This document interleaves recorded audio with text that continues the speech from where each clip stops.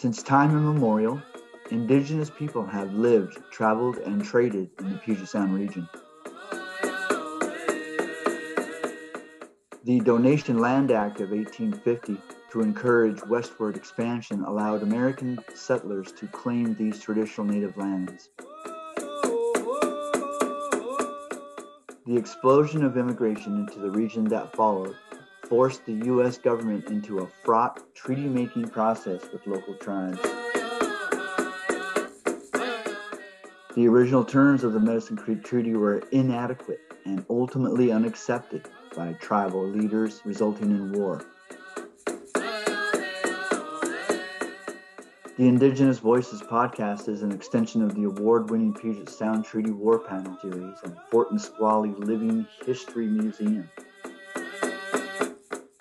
The podcast advances tribal voices in the telling of Puget Sound history and shares tribal knowledge and expertise with wider audiences. In this episode, we wanted to learn more about cultural distinctions among Coast Salish tribes and intertribal relationships pre-treaty era. We also discuss how these relationships were impacted when non-native communities first arrived in the Puget Sound. Hello, my name is Warren King George. I'm an enrolled member of the Muckleshoot Indian tribe on my father's side, and on my mother's side, I descend from the Upper Skagit tribe. I'm Brandon Raynon. I'm the Tribal Historic Preservation Officer and Acting Director for the Historic Preservation Department for the Puyallup Tribe. I'm also a Puyallup tribal member. Nancy Bullchild, Nisqually Indian Tribe, Director of Archives and Tribal Historic Preservation Office, tribal member, and tribal elder. To all you good people, it's good to be here. My Indian name is Mist on the Water.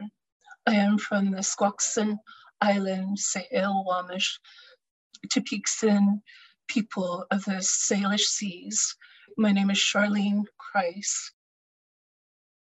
I believe the southern portion of our Lushootseed speakers, they not only spoke our language, but they also had to learn several other languages because of being in a kind of a central marine zone where people came to trade. There was a lot of intertribal trading. And with that came intertribal marriages that helped kind of make it not so different from the North and the South, but there definitely is a difference. There also is a different knowledge when it comes to the marine tides and how they flow. We have inland waters that swirl around points of lands here. And when you're up in the straits, a total different velocity when it comes with the different winds and the tidal changes. And so complete different canoe society. And although we had our marine water canoes down here that had to withstand some heavy duty weather changes. Up north, though, they had to do some ocean type changes. So their canoes were very large. They had some goods up north that we didn't have. And we had goods down here, like our Olympia oysters that we traded and bartered for.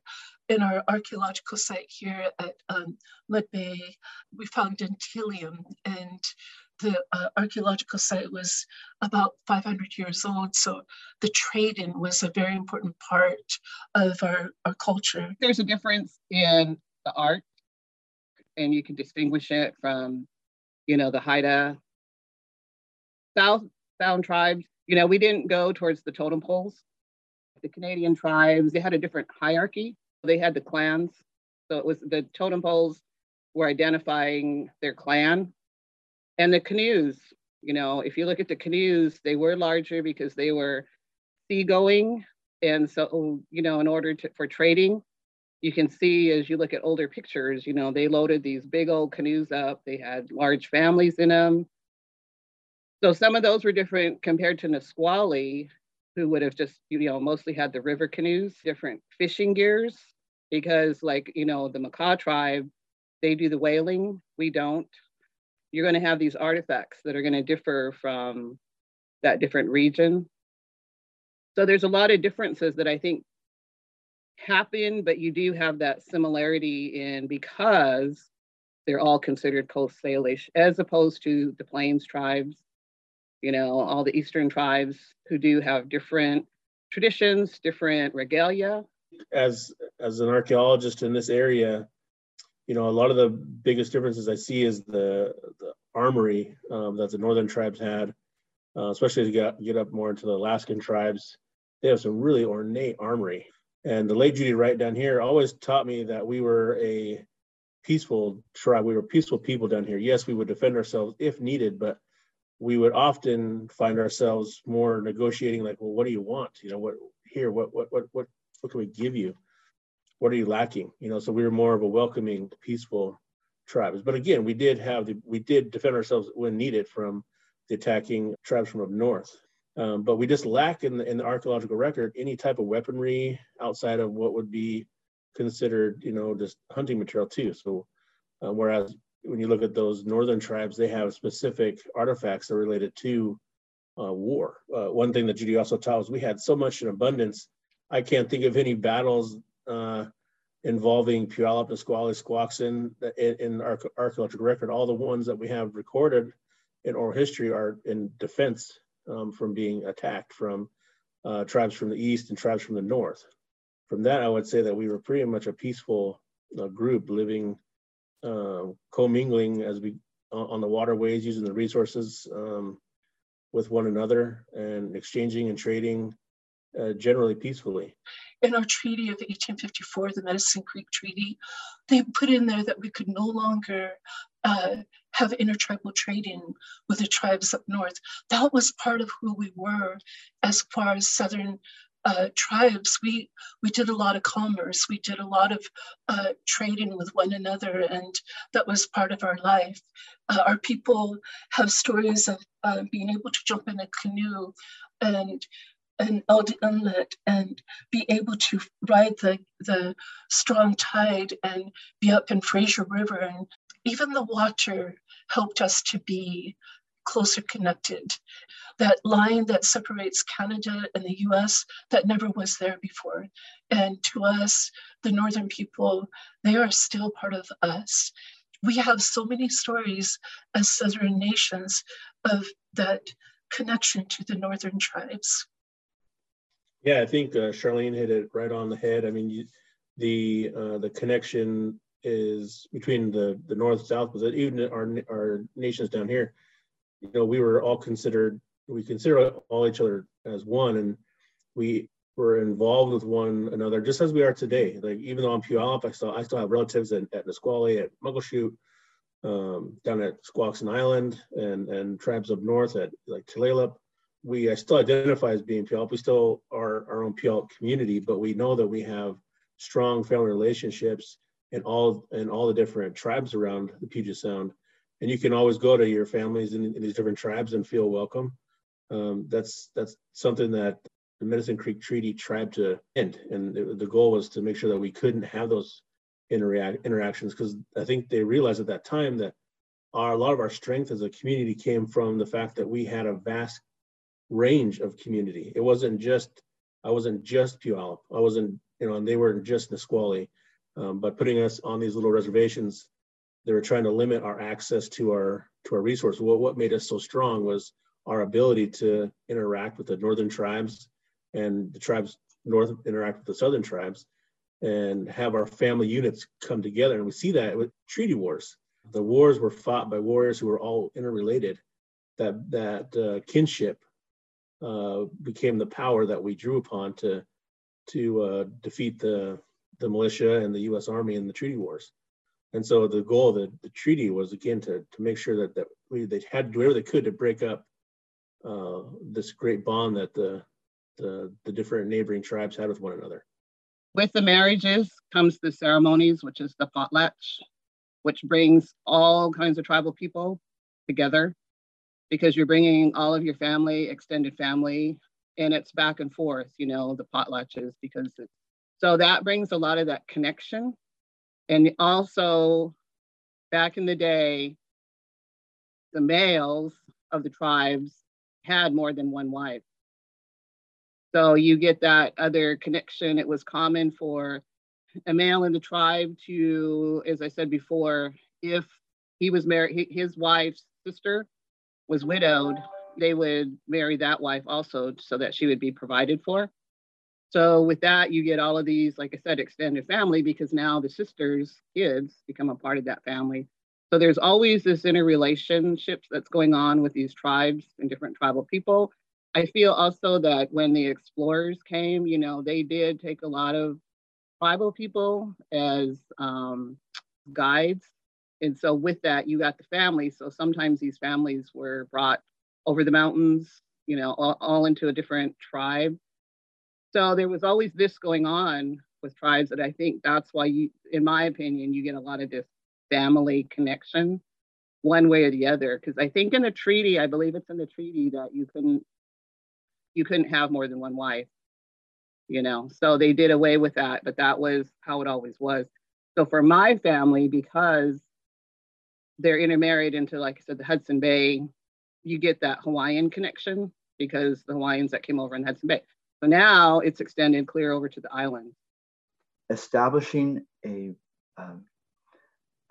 family network is key to access to those natural resources, to those traditional foods that we either don't have a lot of or are very hard to get a hold of.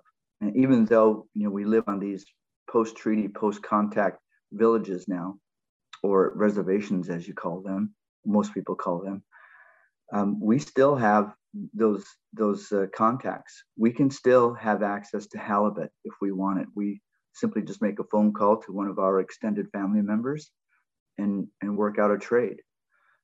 If we wish for a mule deer, then we call our friends over in Yakima and ask if they're interested in making a trade. You know, we've got some sockeye that we're willing to trade for some mule deer, backstrap.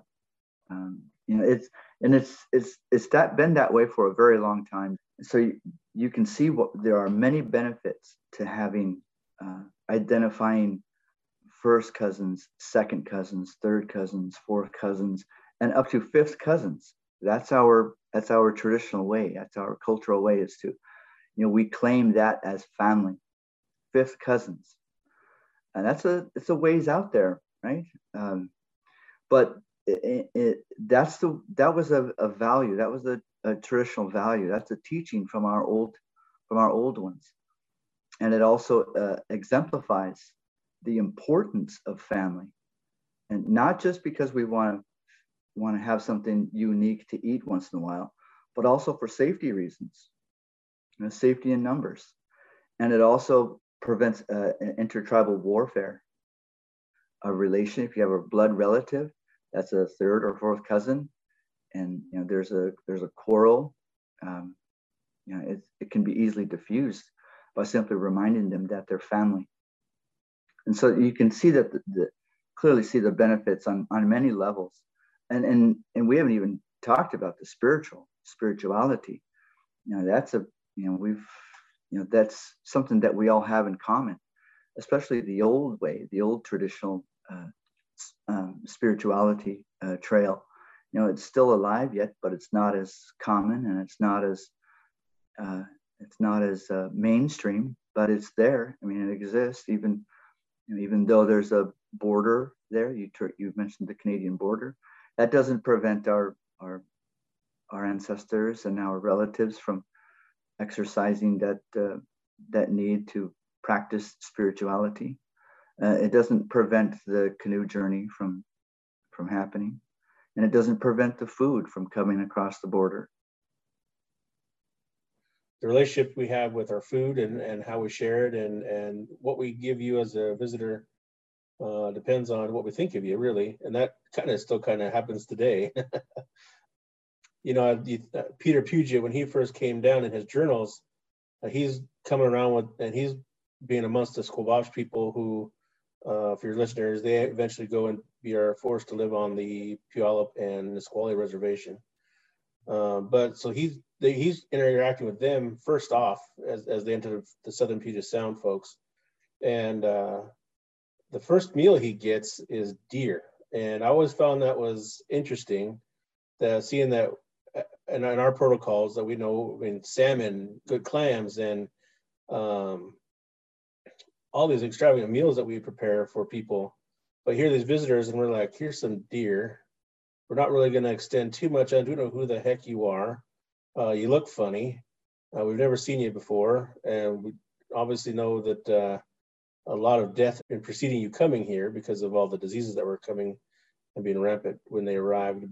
I guarantee you the meal, if Peter Puget was a known person to the Squabosh people, he would not have been greeted with deer. Now, the deer may have been symbolic, for a reason that to the Squabosh I'm not aware of, but it just seems that, given the ornate, welcoming feast that we are just known to have, and to have such a simple meal upon the first greeting, and then you look at the interactions during that meeting where a line was drawn and no one crosses that line without there being repercussions for crossing that line. So I mean, it wasn't a cordial meeting. It was just kind of figuring out who we are and who they are.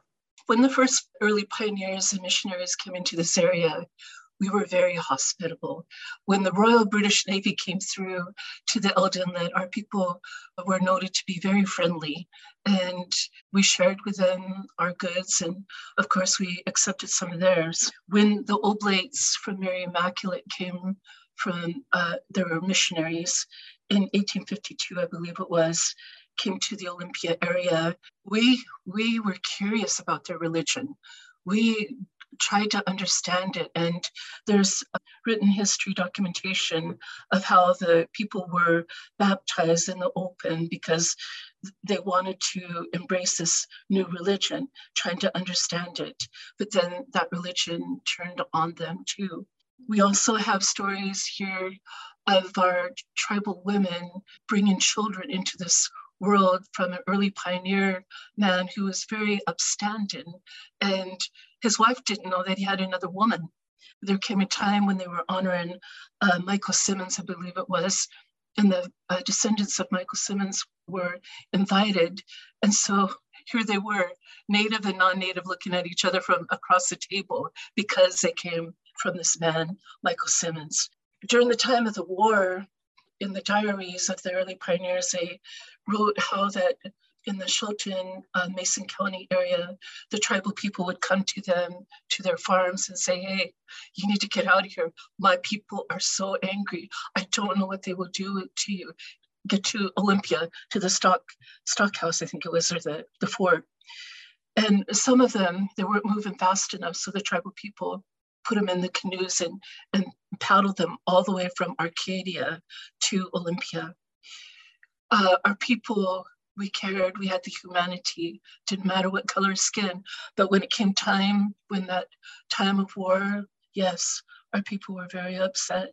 Our people, we helped when there was a railroad coming through, and you have to look this history up. They didn't have enough workers. There was not enough money to finish it.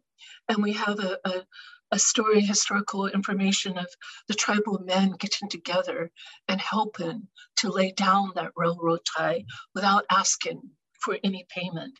We were their teachers, we were their doctors when they first came to this area. We helped bring in those babies. When they were sick, they reached out to our people for medicine. We brought them the medicine, and we cared for our new people that came into this territory. But when it came time on that signing of the treaty, that trust that we had with them, we trusted their words, but so much of what was said at the 1854 Medicine Creek Treaty was forgotten. And yes, that war did happen. It really changed the everyday life of tribal people. Because you find a lot of the Nisquallies in the stories, because like for the Fort Nisqually being right there, they were more involved now with the fort and with the people. And so it changed the whole part of their everyday life. It also took away, some of their traditional territories where they hunted, fished, and all of that. So you find that they had to kind of deal with what was happening I feel, whether they liked it or not. And the officials, it was more, they just figured they were the law now. So, like I said, giving the land, taking over the tribal land, what were you to do? There went your hunting, your fishing, your gathering spots. The community, when the settlers came in, same thing, put up farmland and took away the pastures for horses, things like that. So, at that time, before the treaty wars, you see a lot of that they were very friendly, and giving, and really helped them to survive, but it just changed because of the military, because of the treaty. Sudden, there was this whole change of your way of life because now you were considered hostile. It blows my mind because here you were just helping them the day before. There's even one story where they were saying that, they allowed a native tribal person to work in the fort, but then at night he had to be locked up, because he was tribal. My great-great-grandfather, John McLeod, was, arrested just because, he was married to a tribal woman, had a wife. So you were guilty by association. During that treaty era, it just was very confusing, I think, to everybody. You heard rumors, they weren't true. And like I said, who's to define a hostile tribal person? Based on reading from research and listening to my father talk on his research, there were the relationships between the native and non-native was, I guess a good way to put it was checkerboard. There was really no continuity. I mean, some personalities were, some folks had some personalities that were offsetting, and some were willing to embrace or acknowledge that the native peoples have a right here and belong here.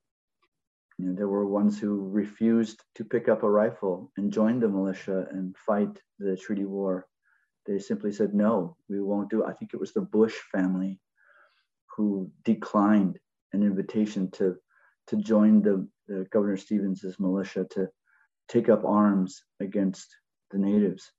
But on the flip side, Stevens didn't have any problem finding people who were willing to join the militia to try and control the natives uprising. I think just like today, I mean, in modern times, you find that there are people who understand the grievances that natives have and have had over generations now. But they also understand that, we really can't turn the clock back. So I think it's best that we just talk about it and bring it out. And I think that's one way to kind of subdue some of those feelings that have been shelved for several generations. And there are some people who get it. I've got some non-native friends. We talked about this as children when we were in junior high and high school. And I jokingly told my native buddies, I said, we've been fighting this fight for years, for generations. It's not over. It's still a fight. And I said, I don't want to blame anybody in particular, but it is the newcomers, it is the settlers who came in and displaced our ancestors, and they were upset about it. And all this land, it was over 2 million acres that was ceded over to the settlers to do with what they will. And natives got a fraction of what they once had. And my non-native friend, he chuckled at me and he goes, well, I want to settle up with you right now, Warren. I don't want any hard feelings. What do I owe you? I still remember that conversation to this day. I'm 57, and that took place when I was 13 years old, I think, or 14 years old. His name is Scott, and we're still good buddies to this day. We're still good friends. But I still remember that comment he made. He pulled out his wallet, and he had, a Velcro wallet, and he had a couple of dollars, and he goes, what do I owe you? I don't want to owe you anything. I just want to be your friend. But and then on the flip side of that, or on the other end of that, there's these skirmishes that have been documented with White River in the city of Auburn, and the cabins or the settlements that were, quote, raided, unquote, and massacred, quotations, that these incidences that occurred here in relationship to the treaty wars, well, those clearly were incidences that were, there's a backstory. There's probably a relationship there that we don't know, that we're not privy to, or has not been documented and or researched enough.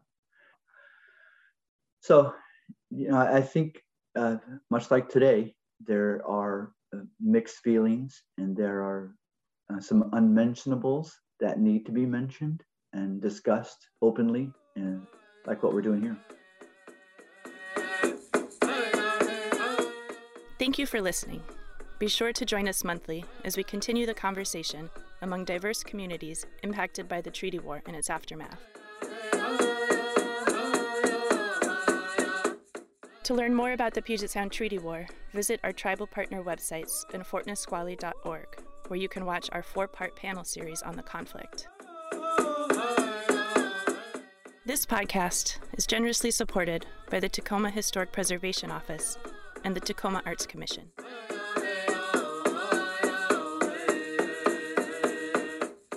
Music by Vincent Johnson, Nooksack Lummi, and Nishani Johnson, Jamestown Sklallam Lummi.